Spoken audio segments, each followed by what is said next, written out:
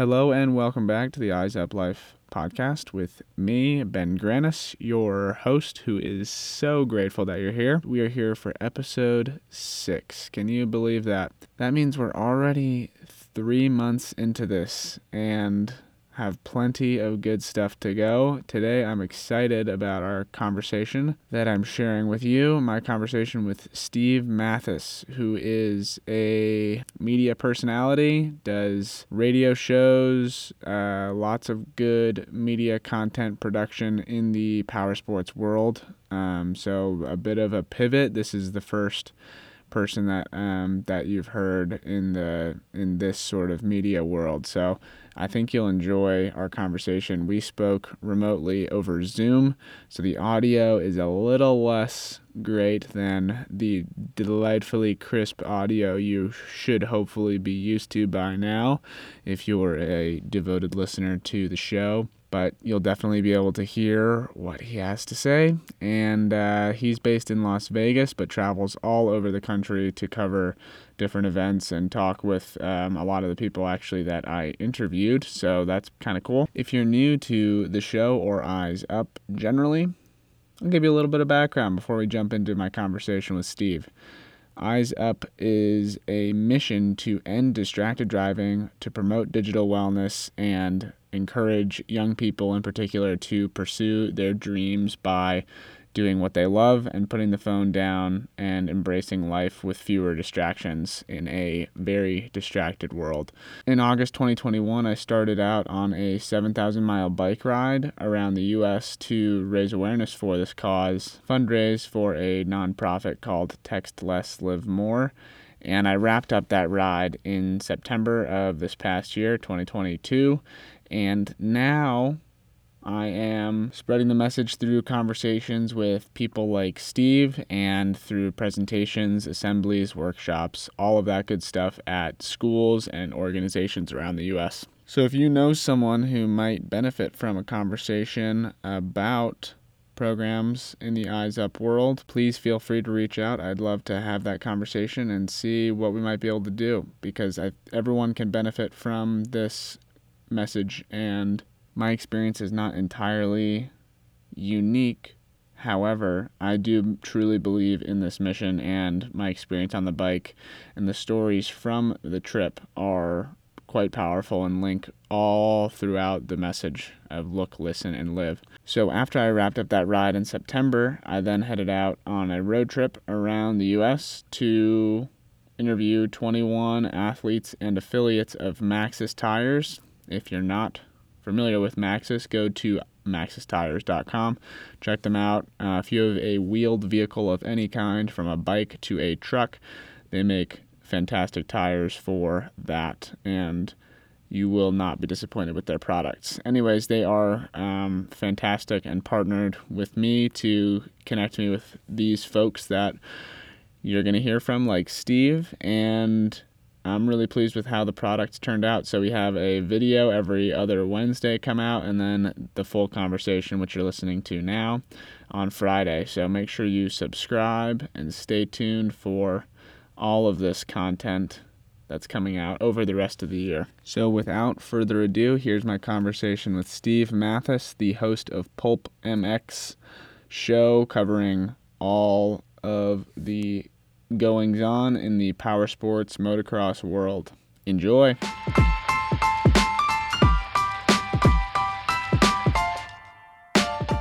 Well, thank you for taking the time to chat today. I'm glad it worked out. So you're heading out tomorrow? Tonight, I'm heading out this afternoon, yeah. Driving to California to go race a vet race. Cool. And this is motocross? Yep. Cool. So tell me a little bit about your background, like what you do professionally, and how much of a role racing has played in your life.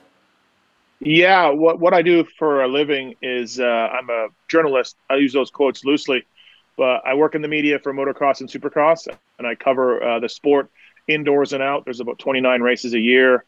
I fly to most of them and report on them. I do podcasts, written stories, written interviews. I do a about 9 hours a week of podcasts on the sport, uh, coming at it from various angles. So yeah, that's kind of what I do for a living. And racing itself has been in my life the whole time. I mean, I started racing when I was 7 or 8 years old, and realized like many people that I wasn't good enough to make money from it when I'm in my early 20s. I switched to being a mechanic for a race team for about 12 years, and then got out of that and started being a media guy, covering it from all angles in the media end of things. So yeah, it's been a journey, and racing motocross has been part of my life forever. Right on. Did I see that you work for Racer X? I do. I'm a freelance journalist, so I'm free to work for a number of publications. But my biggest client is Racer X. Okay, so you know Jason Wygant then? I do. Okay, Yep. cool. He was my first stop on this trip. Oh, cool. Yeah, Okay. so it was cool to chat with him. How Yeah. closely do you guys work together? Yeah. Real closely. We probably text every day, Cool. and we work on content plans, and I have him as a guest sometimes on some of my shows. And so yeah, we're good friends, and we work together closely. What was the early part of your life like? Like how did you get exposed to racing and motocross and that whole world? Through my dad, I'm from Canada. Grew up there, right in Manitoba, which is in the center of Canada. And my dad was into motocross. I think he rode street bikes, and then he rode dirt bikes. And I have an older brother who's 3 years older than I am. And obviously, he started my brother riding dirt bikes. And like any younger brother, you always want to, belong or whatever, right? And so I started riding dirt bikes with my dad at 5 or 6 years old, started racing at 7 or 8 years old. My brother was 3 years older than me. He was racing as well. It was a whole family atmosphere for a while, whole family going to the races. And then at some point, my brother quit probably when he was 17. So that makes me 14. And then my dad and I continued on racing for another 10 years or so. I enjoyed it more than my brother. My brother got burned out a little bit. But yeah, that's how we began the love affair of dirt bikes, really. Not so much like street bikes or road racing. I have very limited experience with that. It's just been in the dirt, and it's been supercross or motocross. So do you, because I know a lot of motocross racers use mountain bikes to train. Is that something that you did or ever got into? Yeah, Yeah, yeah, absolutely. When I was younger and more serious about becoming a professional dirt bike racer, I was into mountain bikes. I had a mountain bike without suspension on it in the early 90s, and rode the hell out of it. Really enjoyed it, and then kind of got out of it when I stopped needing it to train, and then I became a mechanic in the U.S. Down here in America in 1996. And really, I didn't mountain bike at all for a long time. I probably got back into it in like 2003, 2004. I put on a lot of weight, eating really shitty and not exercising at all for many years, and got rediscovered my love of mountain biking 4 or 5 years ago, and now I do it a ton. I have an e-bike and a regular bike, and I'm probably out in the off season when I'm not traveling. I'm out 4 or 5 times a week. and what's your off season like? Are we entering it now? Just We are, about. yeah, we are. Off season goes until probably early September, and then it goes until January, the first weekend in January. So we are about a month into the off season. There's still some races going on. I got to go to Paris next weekend, Paris, France, and I got back from the UK about 3 weeks ago. And there's some different events here and there in the off season, but yes, basically the week to week travel starts beginning of January, ends beginning of September. So you must know Alex Ray. I do know Alex Ray. Because Yes, I think he's going to the event in Paris he next is. weekend. Yep. Okay, Yeah, I'll cool. see him there, and he's a good buddy of mine, and I have him on my shows, and my listener base really likes him. He's a genuine good dude. He's had some struggles lately, and he's pretty honest and open about his struggles, and I think people can relate to that. Right. Yeah, no, it's always helpful when people are just transparent and not sugarcoating that Yep. stuff, especially Yeah. if you're broadcasting it. Tell me Yep. about all of the race jerseys behind you. Where did all those come from? But yeah, they're all for our Monday night Pulp show that we do. It's about a 5 hour show, and it's on live on YouTube and Facebook, and we We do videos from it, and so I wanted to decorate the studio a little bit, and that's all just jerseys from riders that I know, memorable jerseys, personally given to me from different guys, and they all have sort of a different history and a different year.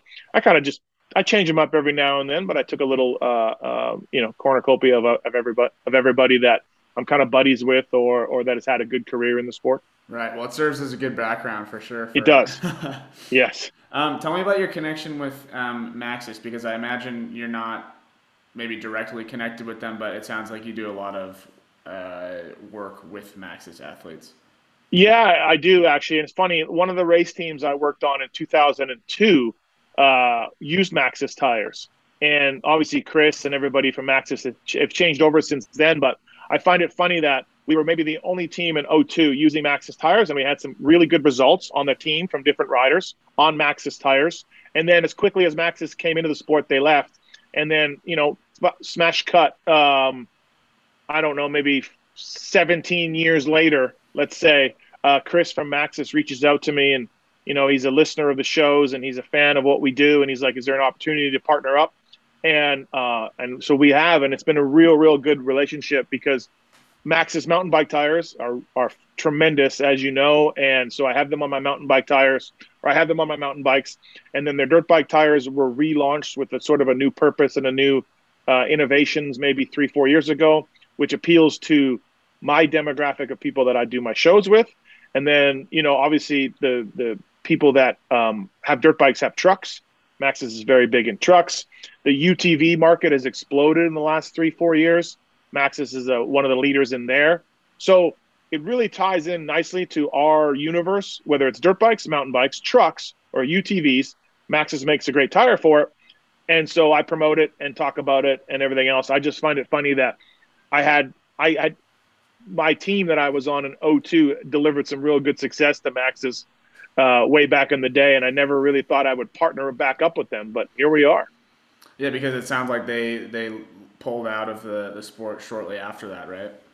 Yeah, it was. I think I want to say it was one and done, just that '02 year, maybe, or maybe '03 the next year. But yeah, they were kind of in and out in a way.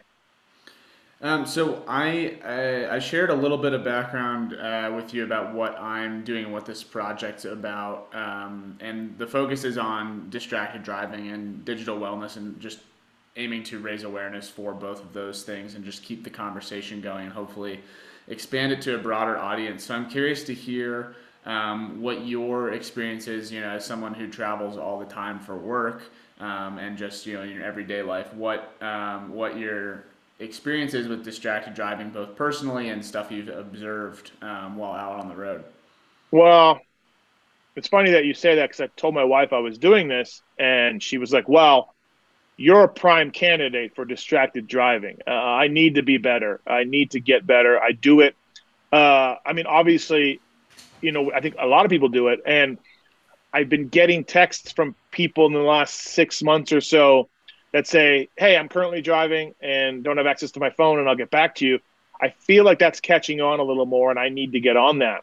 Obviously, traveling, you land in these cities. The first thing you pull out is your phone to get your Apple Maps to know where you're going from your rental car. So, that is a bit of distracted driving, but on the other hand, it's kind of needed, right? But I'm as guilty as the next guy of checking a text or texting or whatever at a stoplight, and then you keep it going. Yeah, it's definitely something that's out there, and it's caused a lot of accidents. We're seeing more public awareness trying to stop it, and again, those auto texts back. I've seen more of those in the last 6 months or so than I have ever before, and I think I probably need to sign up for that. Do you want to do it right now? How do we do it? So you have your phone with you. Yeah, So is it an iPhone? yep, So you'll go into settings, yep, and then if you scroll down, there's a focus yep. button. You Got click it. that, and Do then not disturb. well, do not disturb. You actually want to hit the Oh, plus button in the upper right, and then there should be one oh, that says got it. driving. Oh yeah, driving. Got it. Silence note. Yeah, next. It says next. Yeah. Allowed people for notifications. So if you need to get notifications from like family or something, that would be where you do that. Okay, which I But if just did my wife. Yeah. You know, turn driving on automatically. Yep. So if you Okay. have CarPlay in your car, or Yep. you can have that turn on when you turn on CarPlay, or you plug in your phone, and then there's also the if you connect to Bluetooth option. Okay. I did it. Sweet. Well, thanks for doing that. Yeah.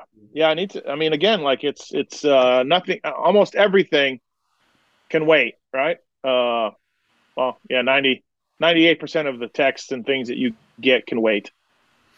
Yeah, I'm so that's a good segue. So when I was talking to Jason, we were talking about how his in his line of work especially, there's so many things, especially with the remote work environment. There's a need to respond to people quickly because a lot of like Y- stories and posts kind of hinge on one person's kind of like okay on certain things, or just kind of a Mm-hmm. quick exchange. And he said that that's one of the biggest distractions for him when he's on the road. So I'm curious if that's Same. true Yeah. for you. And Yeah. so like none like it's really those things are really important for your work, of course. But when you compare it to the risks of what happens when you're driving distracted, it's obviously, like you said, it can wait. What's what's the what's the solution there for you guys on the road? Like, if it's just you in the car, you can't respond to someone while you're driving without being Yeah. distracted. So what do you do? Yeah. I absolutely. If there is something that needs to be answered and it's a little bit of a longer answer, I will hand my phone to my wife and say, "Hey, tell this person this and this and this." But yeah, she's not always there with me, right?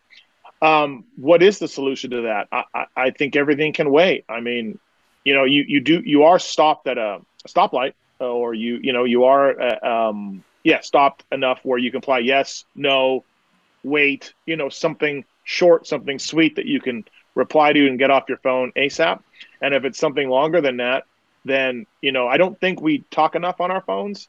And, heads up driving while you're talking through Bluetooth or whatever is something that you can do as well to help ease the burden. But yeah, most things can just wait. And if not, it can get replied with a yes, no at a stoplight.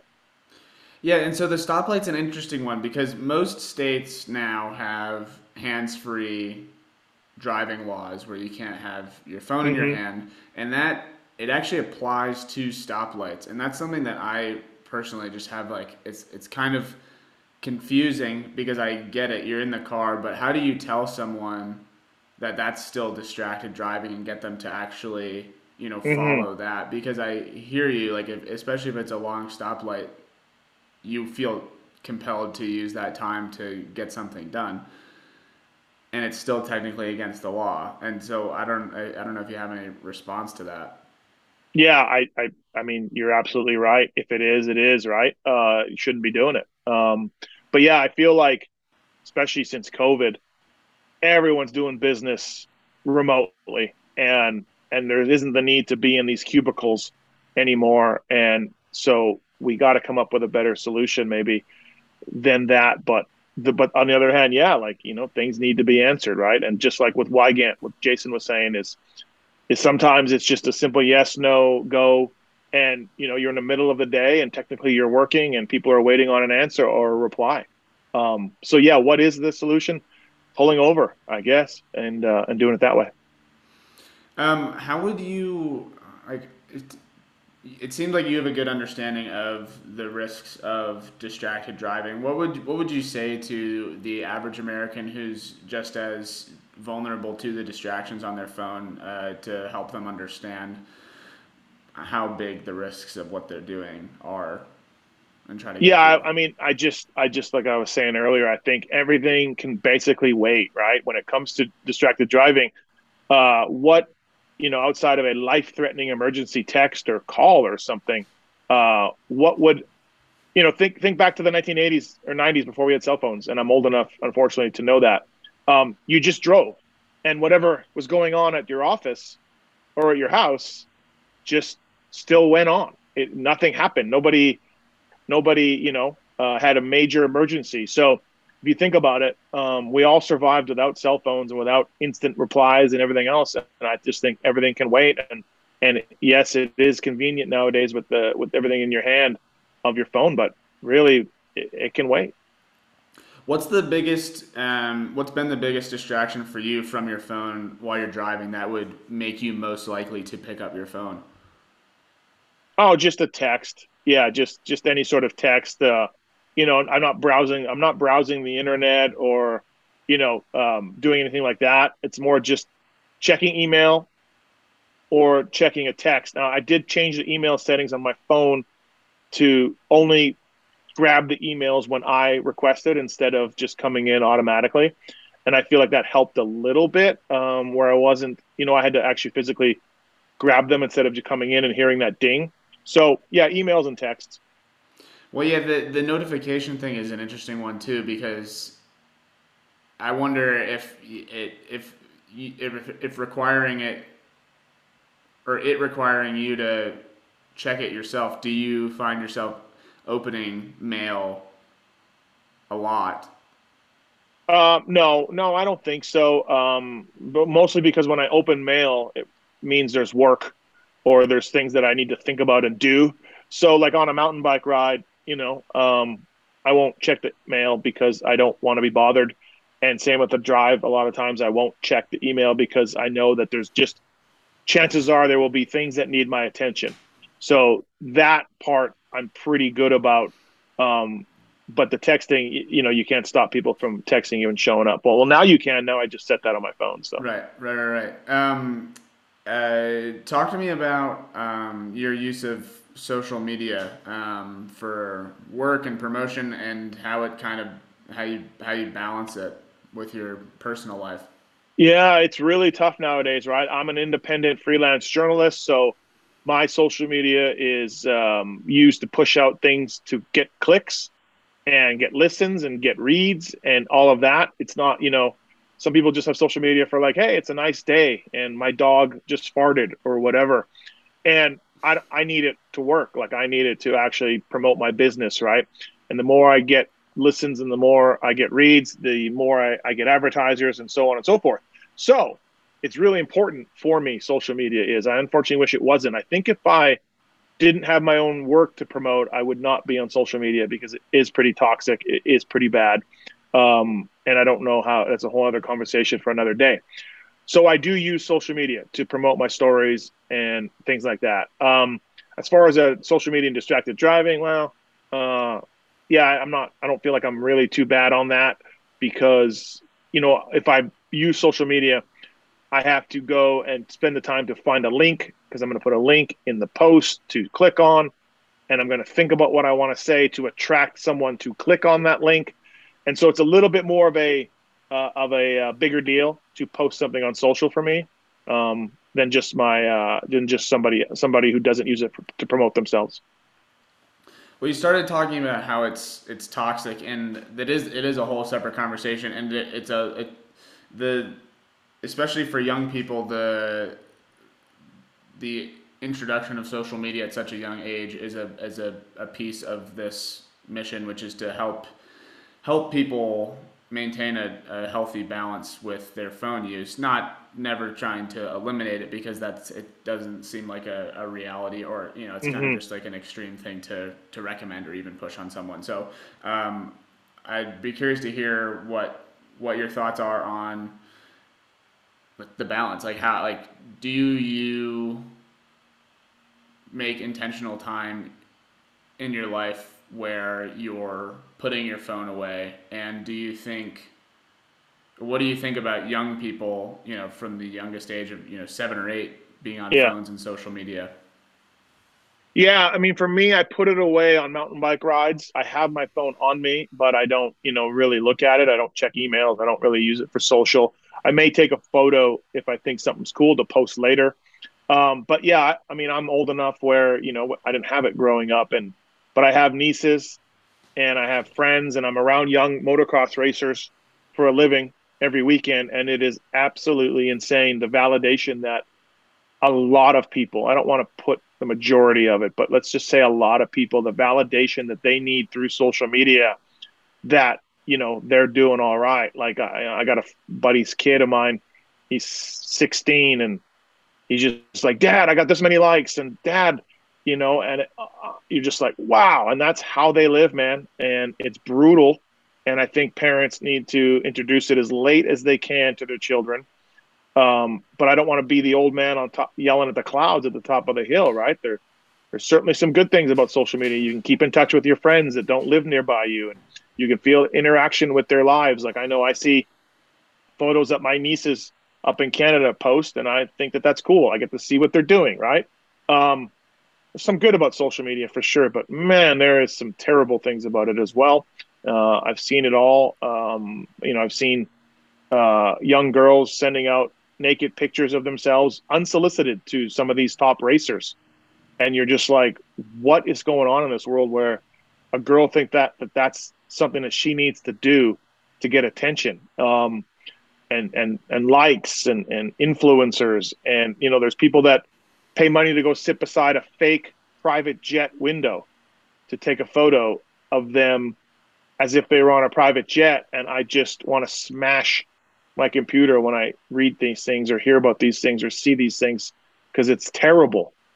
But how do we stop it? I don't know. I have no idea. I don't know. It's that barn door is open, I think, and we just have to, as a parent, I think each individual parent has to speak to their children about social media and how it doesn't mean anything, and it's not the end all and be all. And you should monitor the comments on your kids' social. And you should look at their DMs and what they're sending and what they're doing, just like you would for any sort of thing. But unfortunately, I don't know if that's happening, Ben.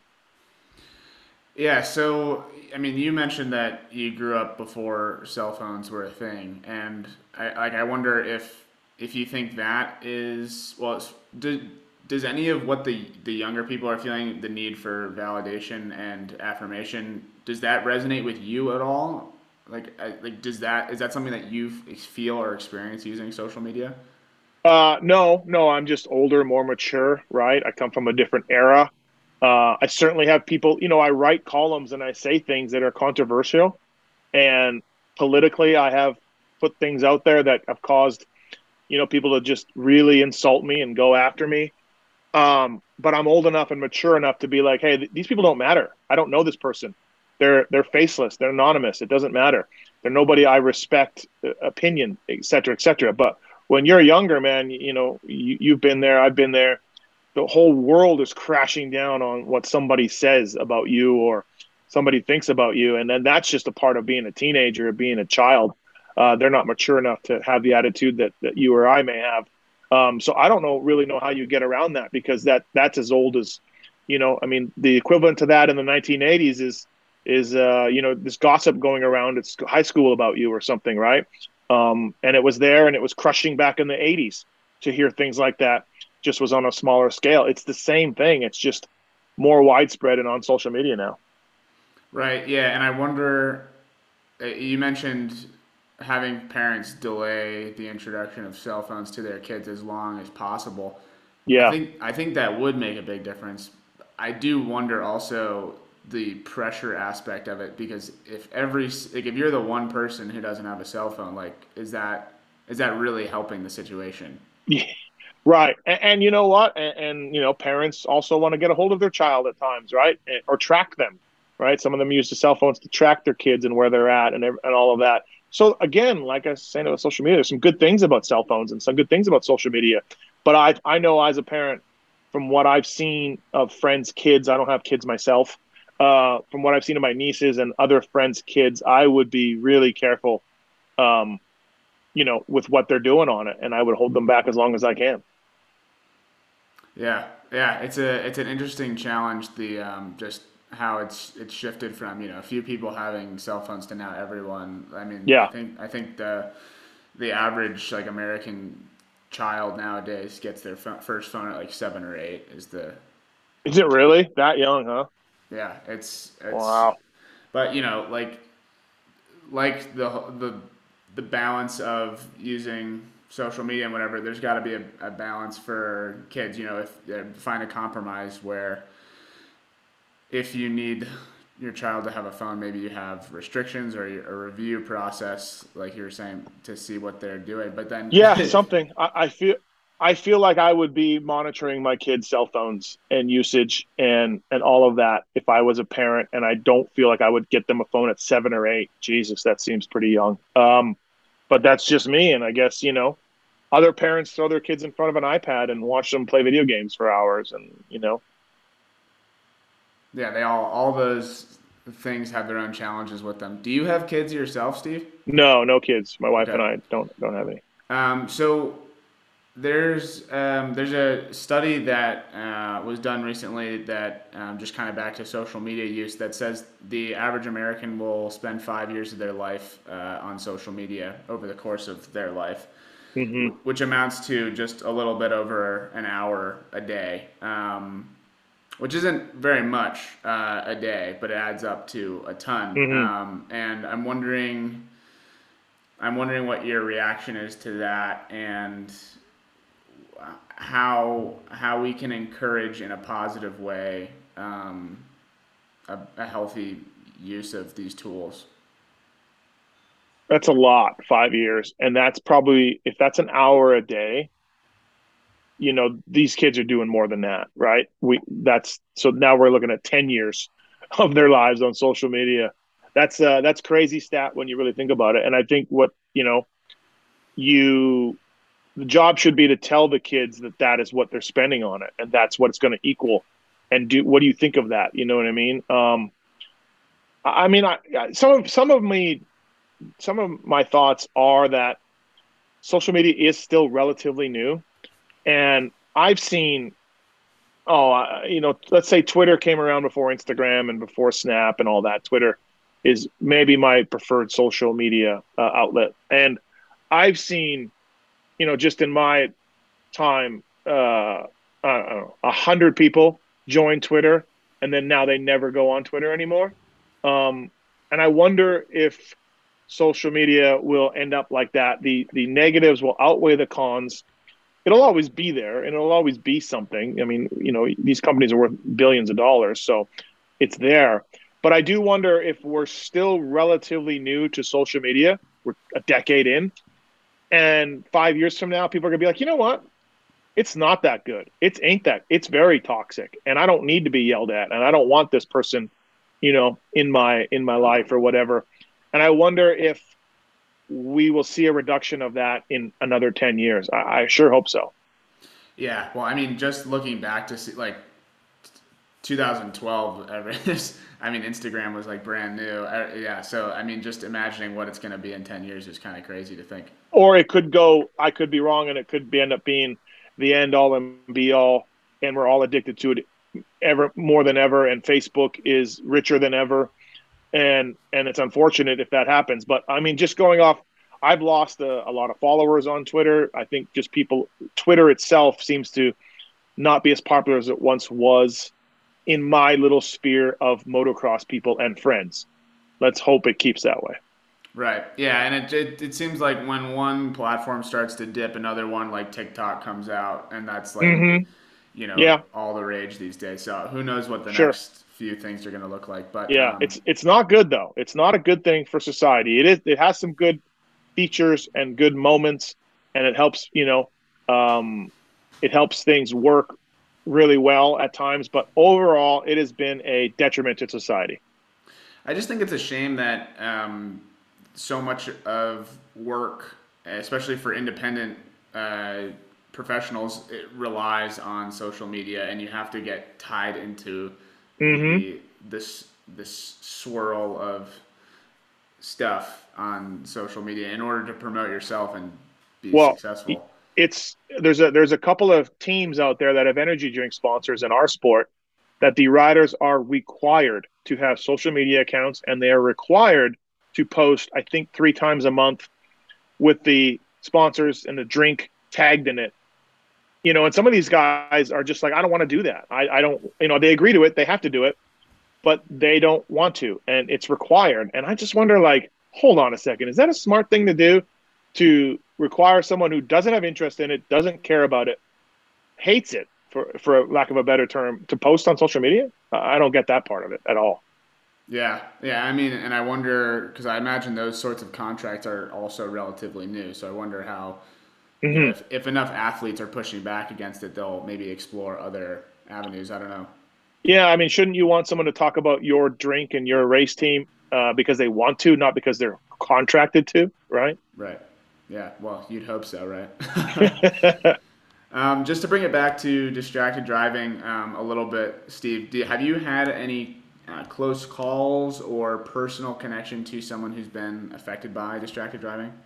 um, Nothing that I can think of. Close calls, yes. I have a safety system on my truck that I drive that brakes for me, right? If it kind of feels like it. And I've had it come up a couple times in traffic. I've been distracted on my phone, and then the truck has braked for me.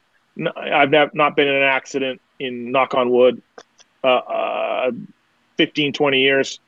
Um, I haven't had anybody affected by it as far as that goes, but I've certainly, there was a something on the news a little while ago north of Vegas here that they think someone was texting and they went into another lane and had a head on, right?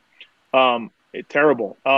So knock on wood, I've had a couple close calls, and I honestly, I try to do better. I try to leave my phone alone, and I try to say, I can get to that later. Am I always successful? No, I'm human, just like everybody. But certainly recognize the dangers of it. Right. Well, I appreciate you being open with your experience, and I think we all have experiences where we're distracted in one form or another. Absolutely, As you yeah, said, we're humans, and I appreciate you also being open to doing the driving focus and putting that on your phone. Can I yeah. Let's get try you that. to? Yeah, Can I get you to promise to drive distraction free? I'm gonna try to promise to drive distraction free.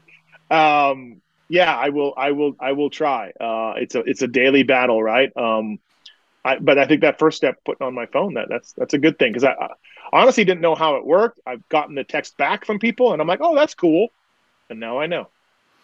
Yeah, well, I appreciate it, Steve. And the goal is to have the awareness factor increased in everyone and just being aware of your phone Hmm. use. And it's so easy to just kind of be passive while you're driving and pick up your phone. And, just Hmm. like all the hundreds of other times that you've been okay and nothing's happened, to just do Yep. that. But it only takes one time where the variables are lined up in a way where someone's in front of you stopped or a pedestrian or something and you're not looking, and that changes their life and your life forever. And just having the awareness, knowing that that's a real risk that you've just been lucky to have avoided so far. Hmm.